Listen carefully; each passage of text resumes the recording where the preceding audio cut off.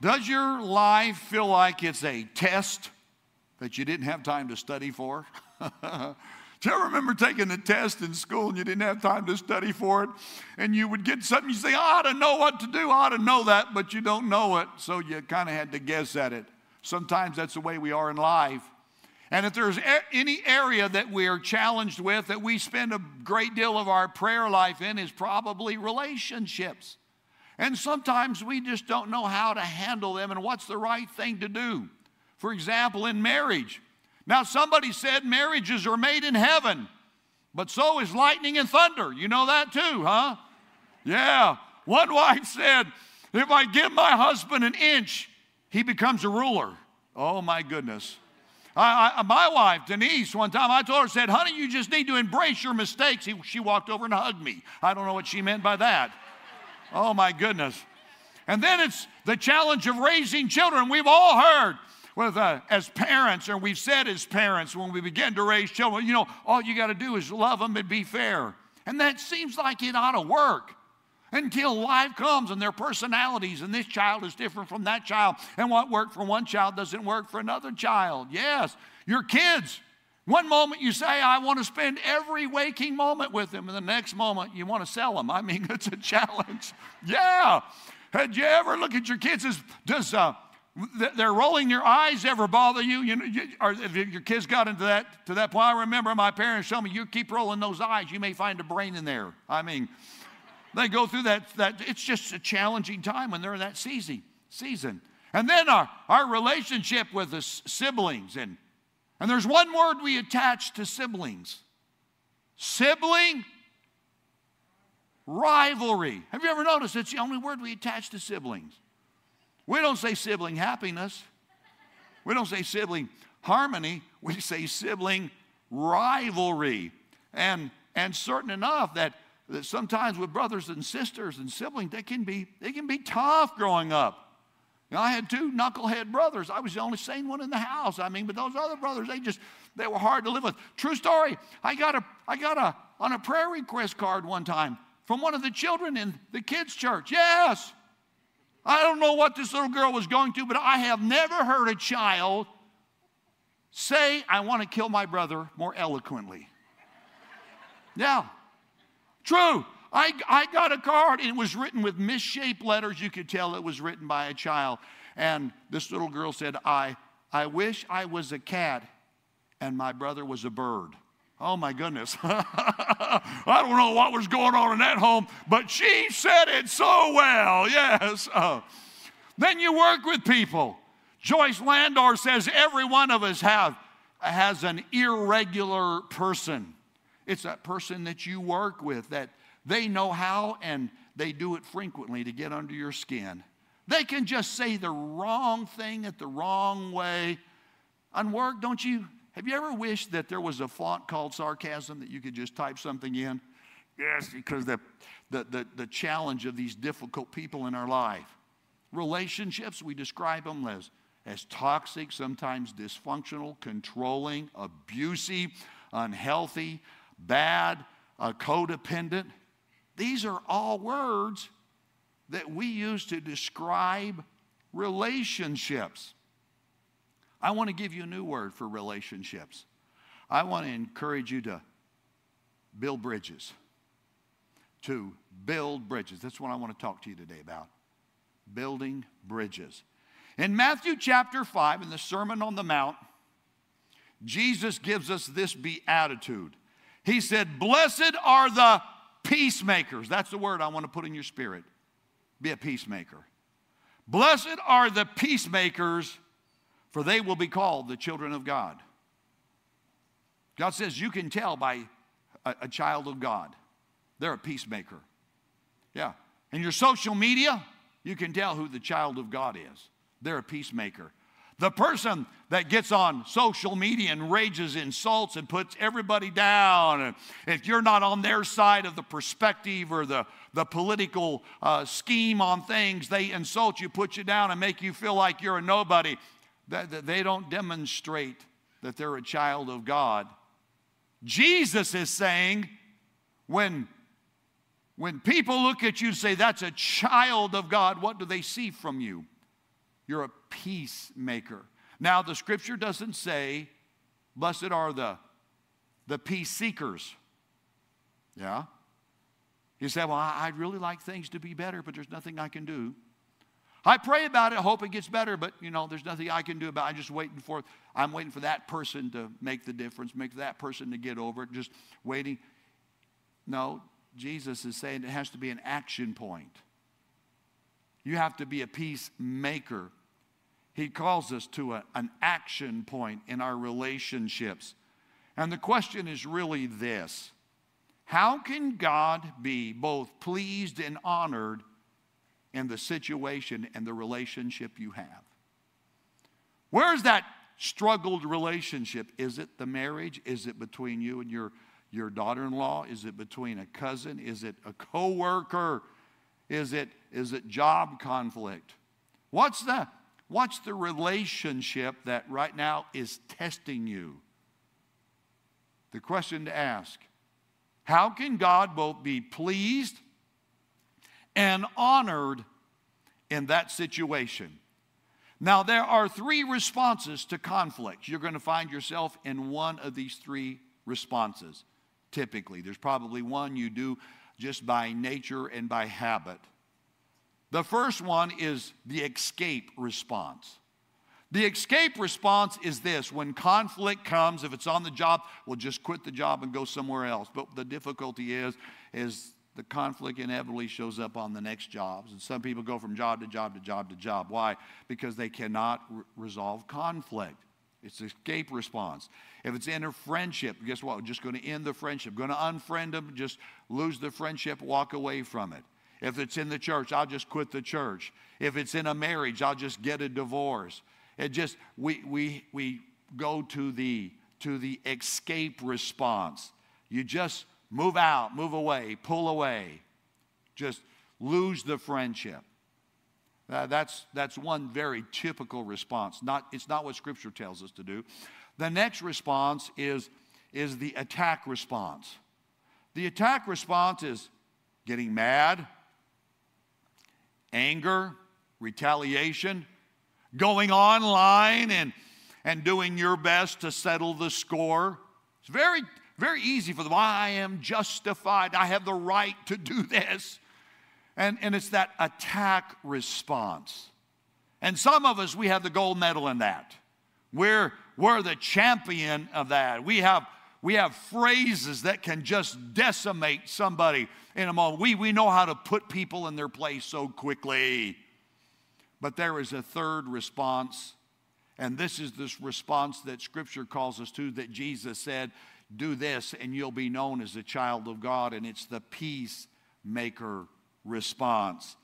Peacemaker. Be a peacemaker. Let me just say going into this, don't mistake peace faking for peacemaking. And some of us, we put the smile on. We put all the emojis on there, the smile emojis. We pretend we like going to the job. We pretend we like the person.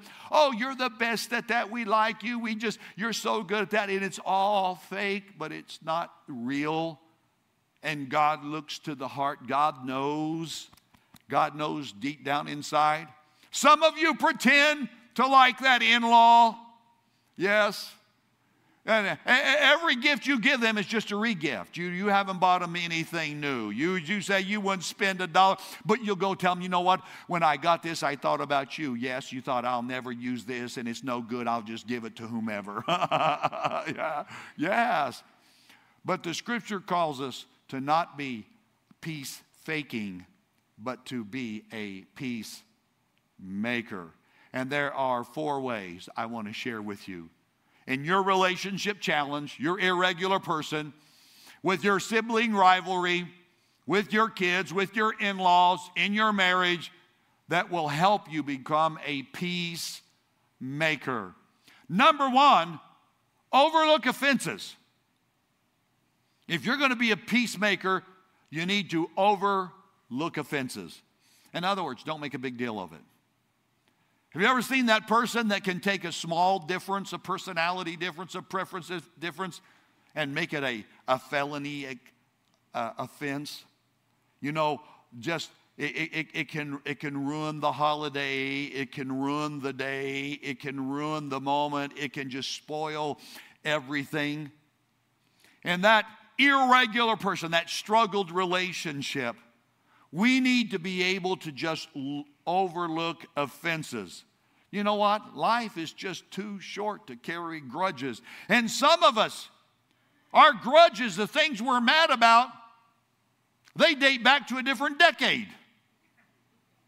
And some of us, our grudges go back to the 20th century, not the 21st century. You've been mad about something with the family that happened in 1995, and you're still carrying that grudge. Can I tell you, a grudge is a heavy weight on anyone's shoulders. The scripture tells us in that portion in 1 Corinthians chapter 13, we call it the love chapter, and that's great for a marriage, but it's great for all of us, and Jesus calls us to live by love. And one of the qualities of love is he says, love, verse number 5, it keeps no records of wrong. Yeah, keeps no records of wrong. There's a good advice there. You need to delete more things than hit the reply button. It would help if you would just quit hitting the reply button on some things and just hit the delete button in life. Overlook offenses. But you say, I can't, Pastor. I've heard you're to forgive and forget, and I just can't forget. I can't forget what was done to me. I can't forget how I was betrayed. I can't forget what they did to me. I was stabbed in the back on the job by that person. Well, what you can't forget, you need to forgive.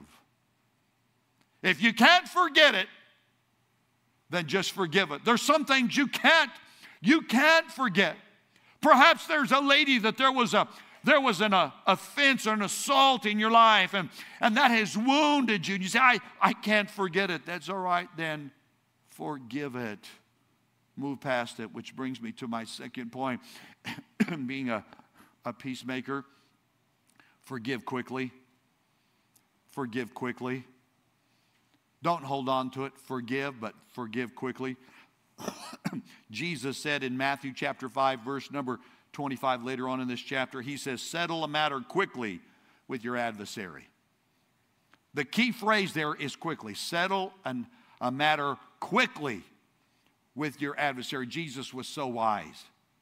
He's saying if you keep rehearsing it and you allow anger and bitterness to get into your spirit, it will affect you. It will rob your joy. It will take life from you. It will put a shadow over your life. And Jesus gives us the great both spiritual and psychological advice to forgive quickly. Just a few days ago, I got up early and was going to come to the church early. I opened the door to the garage to turn on the garage light, was going to get in the automobile and come to the office. And the moment I turned on the light, all in the garage, there was water standing. Water standing? The water was running from the wall next by the house and running out into the driveway. I thought, oh my goodness. Oh my goodness. So I came back in and I walked around to where the master bath and the master closet is on the opposite side by the garage. And there was water seeping out from under the tub and the shower. I opened the door to the master closet, and there the carpet, and I stepped on it, and I could hear the spongy sound of water in the carpet. You know, it's not a good day when your master closet is now become a jacuzzi. That's just not a good day. So I told Denise, she wasn't alerted to it yet. I said, oh, Denise, we have a problem. And immediately upon informing Denise what had occurred, I called the plumber. Now stay with me. I'm talking about forgive quickly. Immediately, quickly, I called the plumber. Now, what if? What if upon seeing water in the garage, water in the closet, water seeping out, What if I said, you know what? I didn't break it, and I'm not going to fix it. It's not my fault. Don't blame me. I'm not the one that caused this, so it's not my worry. It's not my problem. What if I said, well, you know what? This is bad news. But if God wants it fixed, He'll fix it. I'm just going to let it run, and God, if you want this fixed, you fix it. What if I said, you know what? Until Denise accepts it.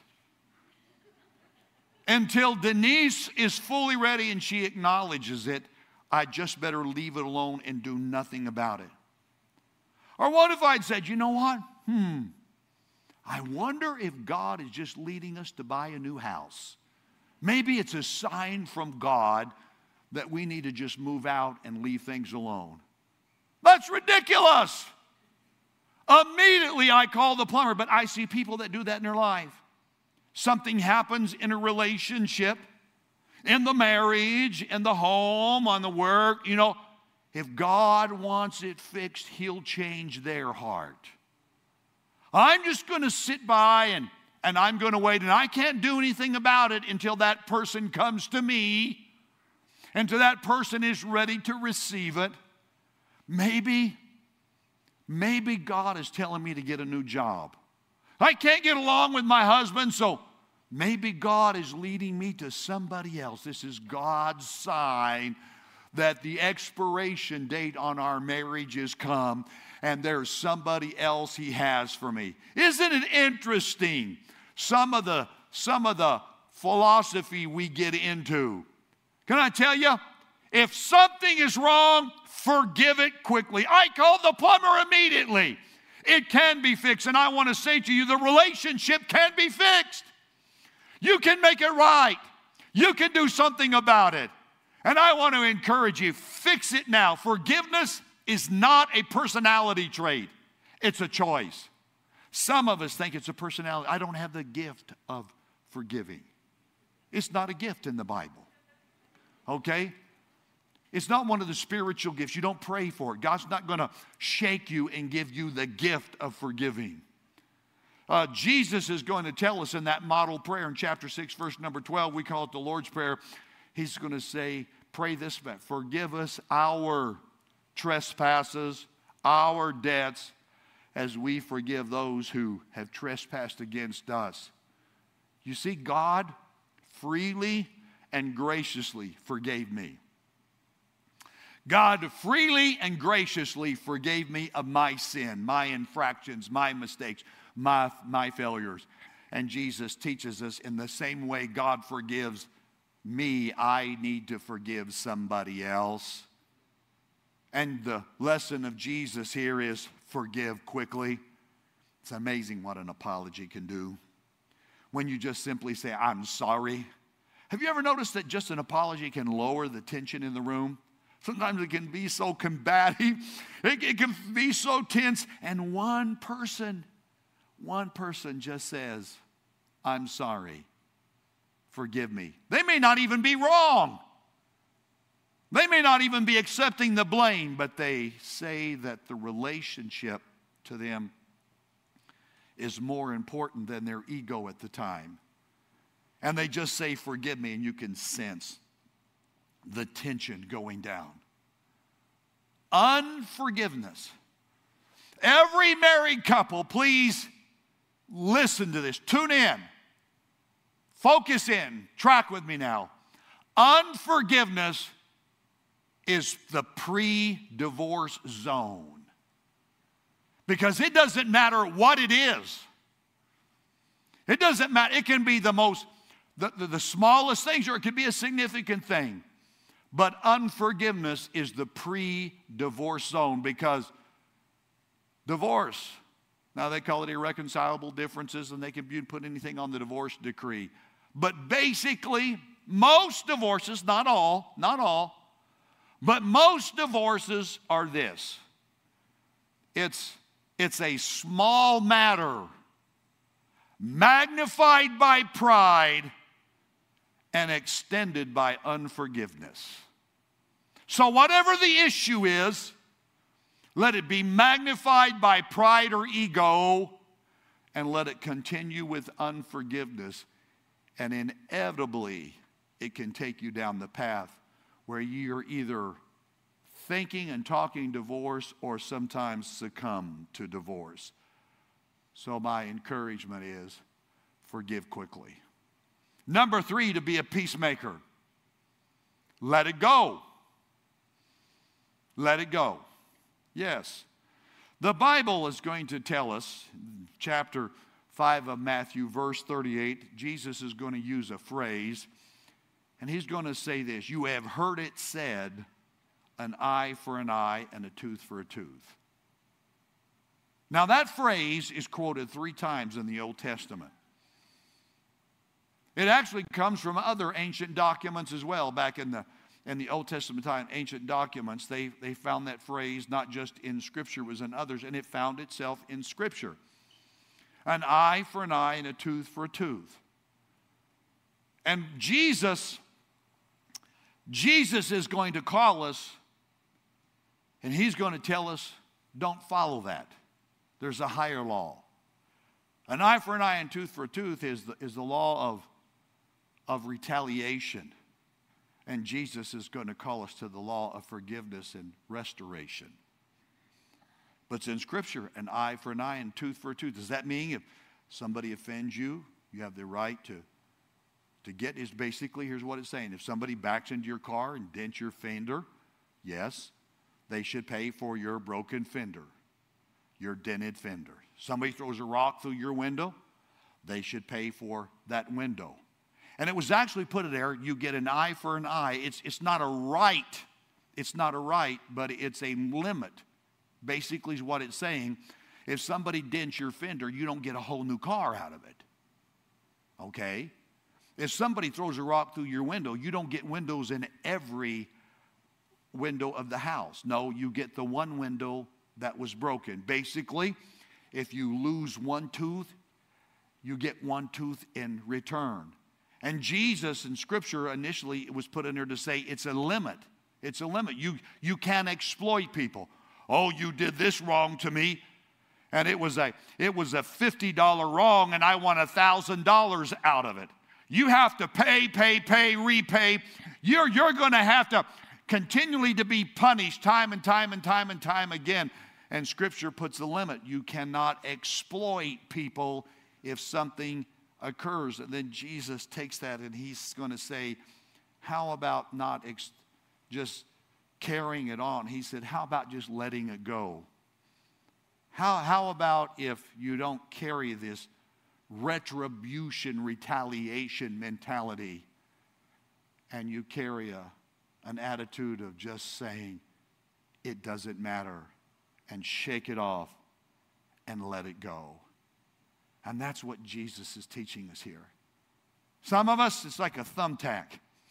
You know what a thumbtack is. But we take a big old hammer and we want to pound and we want to exact it. It's a thumbtack issue. It's this big. But we want to pound on it. We want to make the point. Every time you rehearse it, you're making the point. And here's what Jesus is saying. The hammer is heavy. And many of us have been carrying a heavy hammer for a long time. That I'm going to make it. I'm going to make my point. I'm going to get even on this one. I'm going to use it against them from now on. And Jesus is saying, the hammer is heavy. How about just dropping the hammer? How about not carrying that heavy hammer all the time? For all the married couples, whether you've been married 6 months, 6 years, 26 years, 46 years. Yeah, if I was to ask you, what's the love song that you have? Yeah, you have a love song? Yeah. Denise, I get Denise, sit her in a chair, and I just, only you can make me feel this way. She's putty in my hands at that moment. I'm going to tell you. She putty in my hands. Yeah. Can I give you a love song?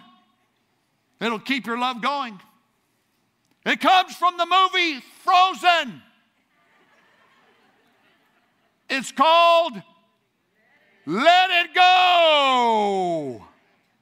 If you want your love to continue, just let it go. Number 4, and how to be a peacemaker. Seek reconciliation. Let it go and seek reconciliation. Jesus is going to say, Matthew chapter 5, verse 23 and 24. He said, your brother or sister has something against you. Go and be reconciled to them. Be reconciled. Reconciliation is not just agreeing to disagree.